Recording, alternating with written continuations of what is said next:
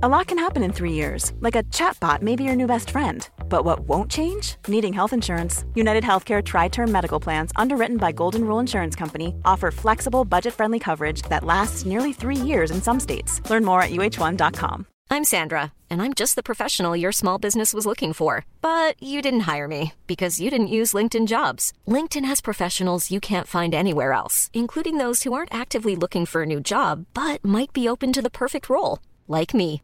In a given month, over 70% of LinkedIn users don't visit other leading job sites. So if you're not looking on LinkedIn, you'll miss out on great candidates like Sandra. Start hiring professionals like a professional. Post your free job on linkedin.com/people today. MJF versus Takeshita was our first match on AEW Dynamite this week. Straight away, Tony Schiavone called Maxwell a prick. Also, hello, my name is Simon Miller. Welcome to Ups and Downs, the wrestling review show, where I watch wrestling so you don't have to.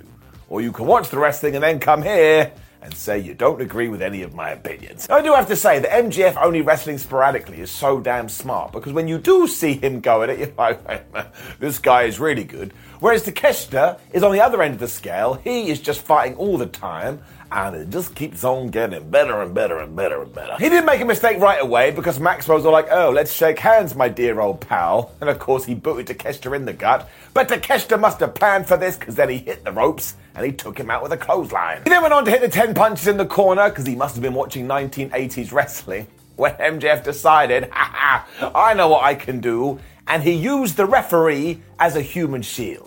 What a dickhead. He then hurled Takeshita into Tina the Turnbuckle, but this guy just kept on coming because he was able to break his brain with a brain buster. And given that we were in El Paso, he came up with a great idea. He climbed to the top rope, he did the Eddie Guerrero shimmy, and he hit a frog splash. So that's it. He's now always going to be the man in Texas. He then continued on this destruction because he hit a German suplex gate in Holland. And then when they went to the outside, he grabbed Friedman and he threw him into Rita the ring post. I was like, oh my gosh. Don't forget this is the AEW World Champion and he's being bonked around the place. Don't say bonk. The whole point too, of course, was to make you believe that maybe, just maybe, he was going to beat MJF. But don't even worry about that.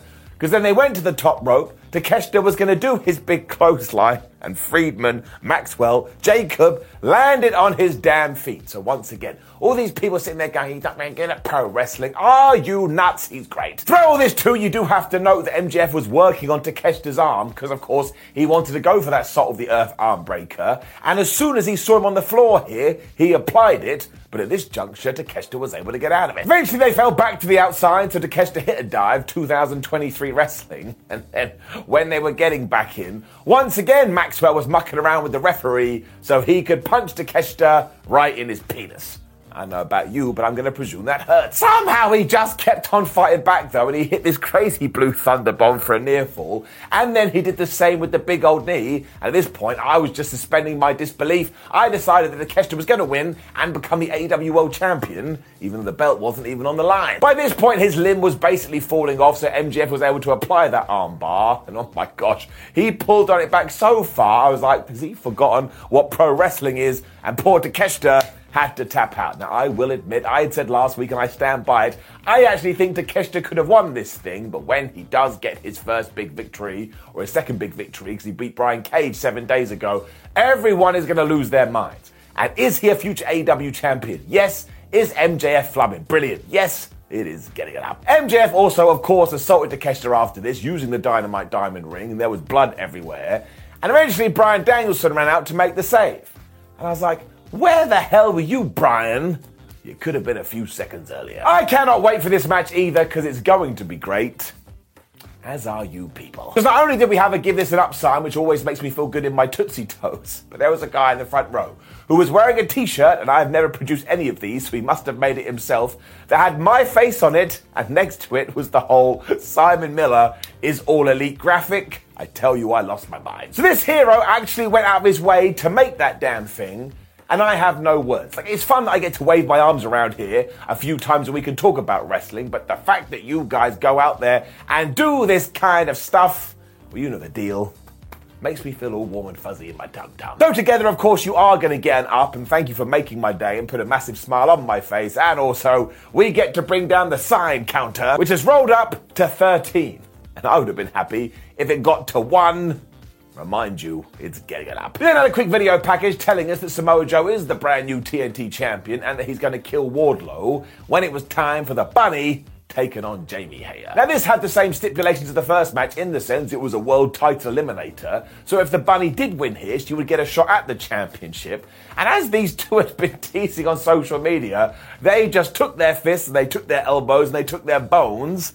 They just collided in with each other. I mean, Jamie went shoulder block crazy at the start of this thing, which was the Bunny was like, all right, well, I know how to take care of that. And she suplexed her into Simba the Steel Steps. This is my face. Kind of disgusting. Penelope Ford and Britt Baker on the outside too, so they started getting into it, including Penelope Ford ripping up signs that she's some kind of an asshole. When from nowhere, Hayter hit one of the most gruesome explosive suplexes I've ever seen, because the poor Bunny landed right on her face. Now, I can't say for sure, but given that right after that they got back on their feet and Hayter hit the big lariat and got the 1, 2, 3, I'm kind of thinking this match wasn't meant to end here and the Bunny may have got concussed or something, because they were really going for it. And all of a sudden, it was just done. So if I am right, I really do hope she is okay, and we send all our love and health and happiness and positive thoughts to the rabbit. But I'm still going to give this an up, because I tell you, they were rocking and a-rolling. And it's an actual shame it got cut so short. We also had more to tie into this storyline. We went to the back afterwards, where Saraya and Toni Storm were there. But once again, they were just like, we're going to cause a fuss, we're going to cause a fuss. When they invited Leva Bates to walk into the frame, which she foolishly did, they beat her up. And once again, they went all NWO, and they sprayed an L onto her back. They also said that they're not here to make any friends, which is an absolute lie, because Toni Storm and Saraya are friends, so I've called you out. And while some people don't seem to like this narrative, I really do. It also ties into things that are going to happen on Rampage, and when the line in the sand is drawn, I think we're going to have a pretty good feud. It was then back to NJF after this, because Lexi Nair had gone and found him in his dressing room. And this guy found the line, and he stepped over it. He was crapping all over Takeshita, but not literally because nobody needs that, when he went full-on story mode here. And by the end of this, I was just face-palming like, I can't believe he said it. Because he was talking about his prom and how he spied a girl called Liv that he quite liked the look of, and that they took a drive. Before the car spun out of control, they hit a telephone pole, and everything looked super-duper bad. Given that Max could hear a cop car pulling up, though, he realized what type of guy he was when he switched positions with this girl so she would get in trouble and he would not. I mean, what the hell? He also tied this into the fact that in life there are winners and there's losers, and Bryan Danielson is absolutely a loser, and he's going to lose at Revolution, and that he's proud of being such a scumbag. And once again, I turned to my TV and I just went, well, what a piece of shit. I also laughed out loud at this because I could just not believe he actually decided to go in this direction. I mean, he is wonderful at what he does. He is a wonderful heel. He does not give a crap. Giving it up. It was time for the Guevara-Garcia gauntlet after this. So what a good in-ring version of Dynamite this was. Began with Ricky Starks versus Angelo Parker. And Angelo's whole strategy was, I'm going to keep raking you in the eye. And even when Ricky went for the Rochambeau, he just raked him in the eye. So eventually Starks thought, well, I'm sick of this. He gave him the spear and he beat him. Couldn't have gone longer than 2 minutes. He did far better than Matt Menard, though, because Daddy Magic then ran in to finish the job. And instantly, he got hit by the most devastating move in all sports entertainment. Surprise roll-up, pro wrestling tees. And he was done. We also bring down the board because that is 15 roll-ups between WWE and AEW. And don't forget, we're going for 100 in 2023. I need it. When Sammy Guevara and Daniel Garcia are all like, tee-hee-hee, we're not going to tell you which one of us it's going to be. When Daniel Garcia just got in there and they had a match. This took an interesting turn, though, because Ricky Starks did lose, and there was this amazing spot when Rick went to do the spear, and Garcia kind of turned it into a choke submission move. And honestly, that guy, he is such a damn good wrestler. Somehow Ricky was able to power out of that, though, when he hit a power bomb, so he is so powerful.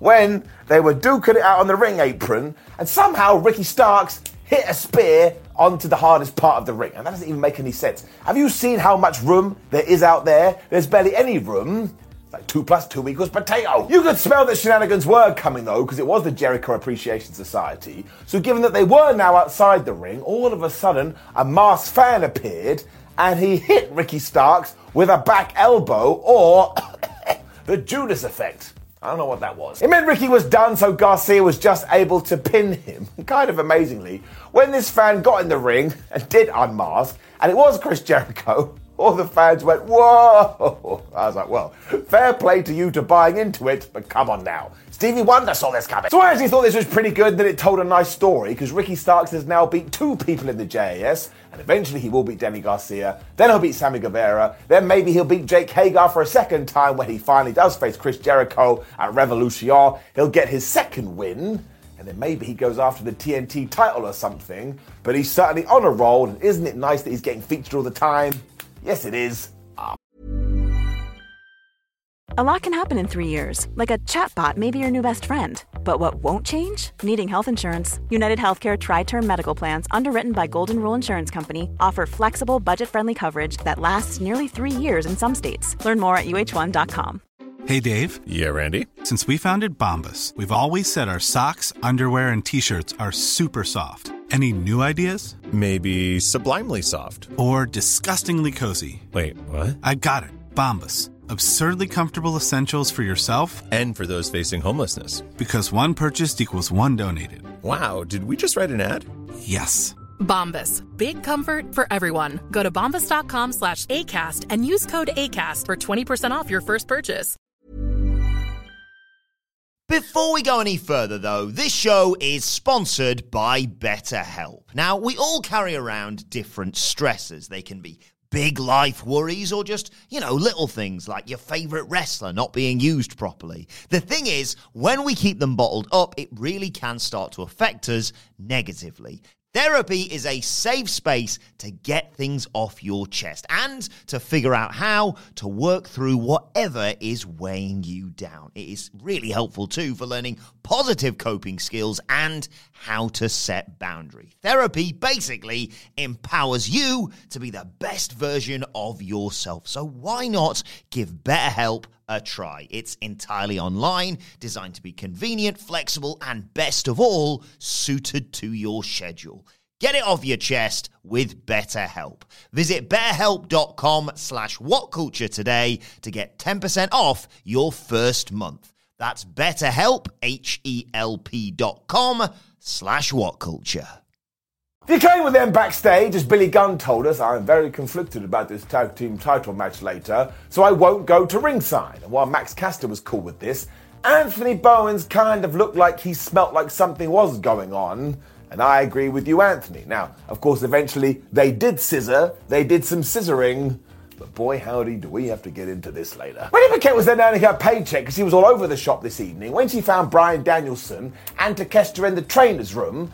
And just when they were about to have a chitty chat, somebody went and locked the door. Dun dun dun. It was around the same time as Rush's music started to play and MJF joined him. And Max was all like, well, I guess Bryan ain't coming to the ring, so Aubrey Edwards, you better start counting and make sure he loses. For some reason, Aubrey just agreed to this, although she was counting super duper slow. This is where Bryan Danielson burst out of the trainer room door. Takeshita was holding all his enemies back, and he did make it to the ring at like 9.999. So I kind of like that, because the theme of this episode Dynamite was basically MJF is a terrible person and you shouldn't go anywhere near him. We then did get this match, and honestly, you could put Bryan Danielson against my Nan and he would somehow be able to have a good match with her, which would be doubly impressive because she's been dead for years. Rush also more than held his own, and this must have been his best AEW encounter to date.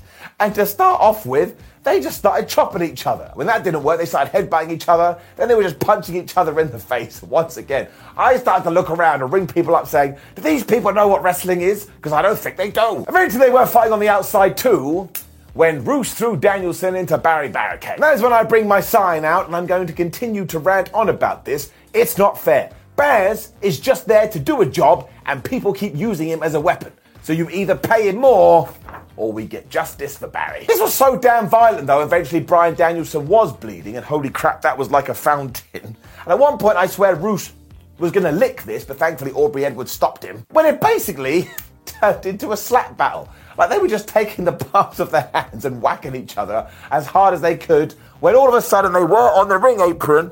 And Rush not only gave Danielson an overhead suplex so he landed on the floor, but as he did, there was so much blood on his head, it went and splattered on the camera. And I was like, well, there's no way we planned for that, but we're going to see it in highlight reels for years. Bruce really was all over Danielson throughout all of this, to the point he had him in the corner and he was ready to hit the bull's horns, which probably mean he would have won, but instead he stopped and started to do his pose. And I was like, man, wrestlers are just obsessed with posing. Jeff Hardy comes to save you, he has to do his dance. Lita did the same thing on Raw, and here you could have won the damn thing and earned a bunch of money, but no, you had to do a taunt. It was then just phenomenal stuff after this, especially this dropkick Bryan Danielson gave to Rush on the outside into Barry Barricade, and then the one he gave him when they were back in the ring. And when Rush dropped him with a straight jacket pile driver, not only did I have a heart attack, so I thought, oh my gosh, Daniel Bryan's head, or Bryan Danielson's head, what am I even talking about? But it only got a 2. Bryan then retaliated with the big knee as well, but that was only able to get a 2 when they went back to the forearms. And they must have hit 20 plus of these, and every single one was brutal. Bruce then decided he was going to hit another German suplex, but Danielson landed on his legs. He ran in, he finally hit the big old knee, and he got the 1, 2, 3. Honestly, this was so damn tremendous. You have to watch it. Of course, MJF ran into the ring afterwards and he punched Bryan Danielson right in the head with the diamond ring, and he was just beating him up until security guards tried to get him away. I was like, where the hell is Takeshita? Why isn't he helping out? All of this rocked though. It was a great match, it was a great angle, and it's got me so damn pumped for their match at Revolution, which is the entire point. Giving it up. Dynamite then got even better too, because Bryan and Murr for Impractical Jokers were here.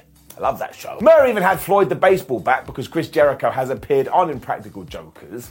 And basically, this was to advertise the fact the new season starts soon, but they also did something on Rampage. We will talk about it at the weekend. And just when you thought there couldn't be more madness too, it was Top Flight and AR Fox versus the Elite for the Trios titles. I mean, I don't know what I meant to do. Because it was one of those matches that was just absolutely astonishing. And do not forget the definition of astonishing is surprising or impressive, amazing. You damn right. I mean, it was so fast instantly with the Martins and Fox just hitting all of their buttons to do every single move, to the point the Bucks basically had to blind tag their way in there when they hit that neck breaker, back breaker combo thingamajig. And never forget, they're trying to break necks and backs with this. How do you expect anybody to walk? Fox tried to help his boys out, but Kenny basically grabbed him and threw him into the floor, which is when Darius tagged in and these two started going at it. Martin had his ass kicked for a little while when all of a sudden he turned a super kick into a Spanish fly, and I was like, oh my gosh, none of this makes any sense.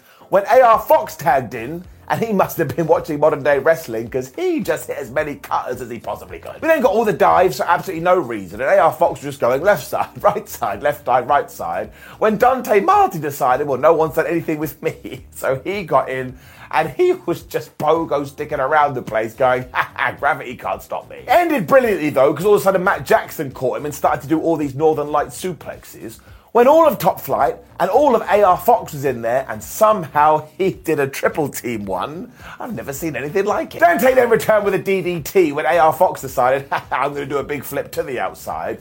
And sure, there were a bunch of people for him to land on, but come on, this is crazy. It just didn't stop as Nick was then hit with Top Flight's nosedive when AR Fox hit another 450, and honestly, the near fall on this, like Kenny Omega broke it up at 2.99999, but did he actually get there in time? I'm not so sure, but my word, did it get a reaction. Matt Jackson then decided he had enough, so he went super kick crazy when all of a sudden the Bucks were hitting more bang for your buck, when Nick Jackson just decided to do a moonsault to the outside, like there was a human magnet out there. Kenny was then back in and he smashed AR with a V-trigger and this amazing Dr. Bomb.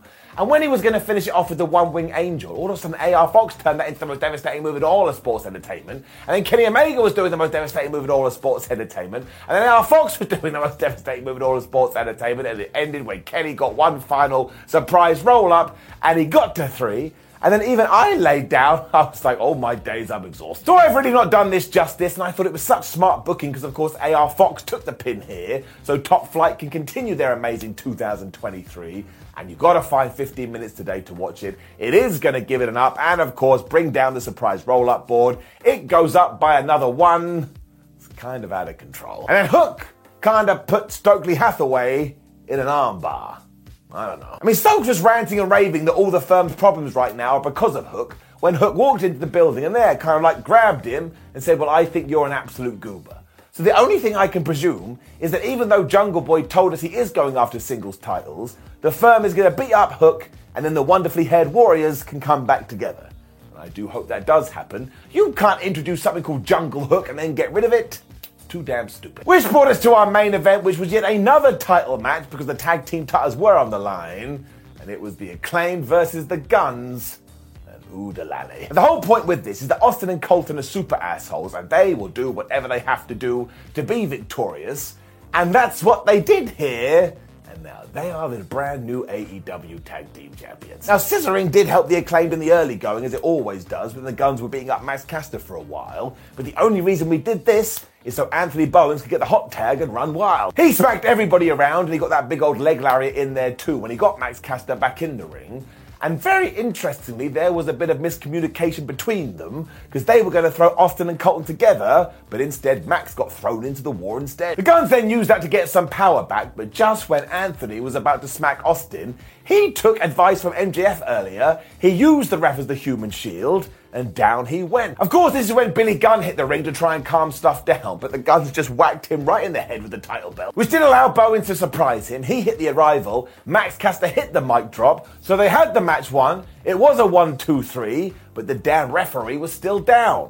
Ruh-roh. Max then got thrown into Barry Barricade, so my sign does come back, as Colton was able to break up this pin. But when Anthony Bowens continued and went for the most devastating move in all of sports entertainment, he got pushed off. The Guns smacked him in the head with the title belt. He fell down because he was knocked out when he got covered, and the ref went 1, and the ref went 2, and the ref went 3. He didn't see the shenanigans. He didn't see this cheating. We do have brand new tag champs. Honestly, the whole damn arena fell silent because they couldn't believe it. The Guns then stared off with their father because it is super serious now, and for some reason their music stopped playing so the Acclaim's music could start instead, and that was weird. And as ever, everyone on the internet has now had a massive meltdown. I tell you why I don't mind it though, because it just reminds you better tune into our AEW television show, because you never know what's going to happen. Also, I think this is quite clever, because either 1, we can get to the Revolution pay-per-view and the Acclaim can win it back, or now that we have put the belts on some heels,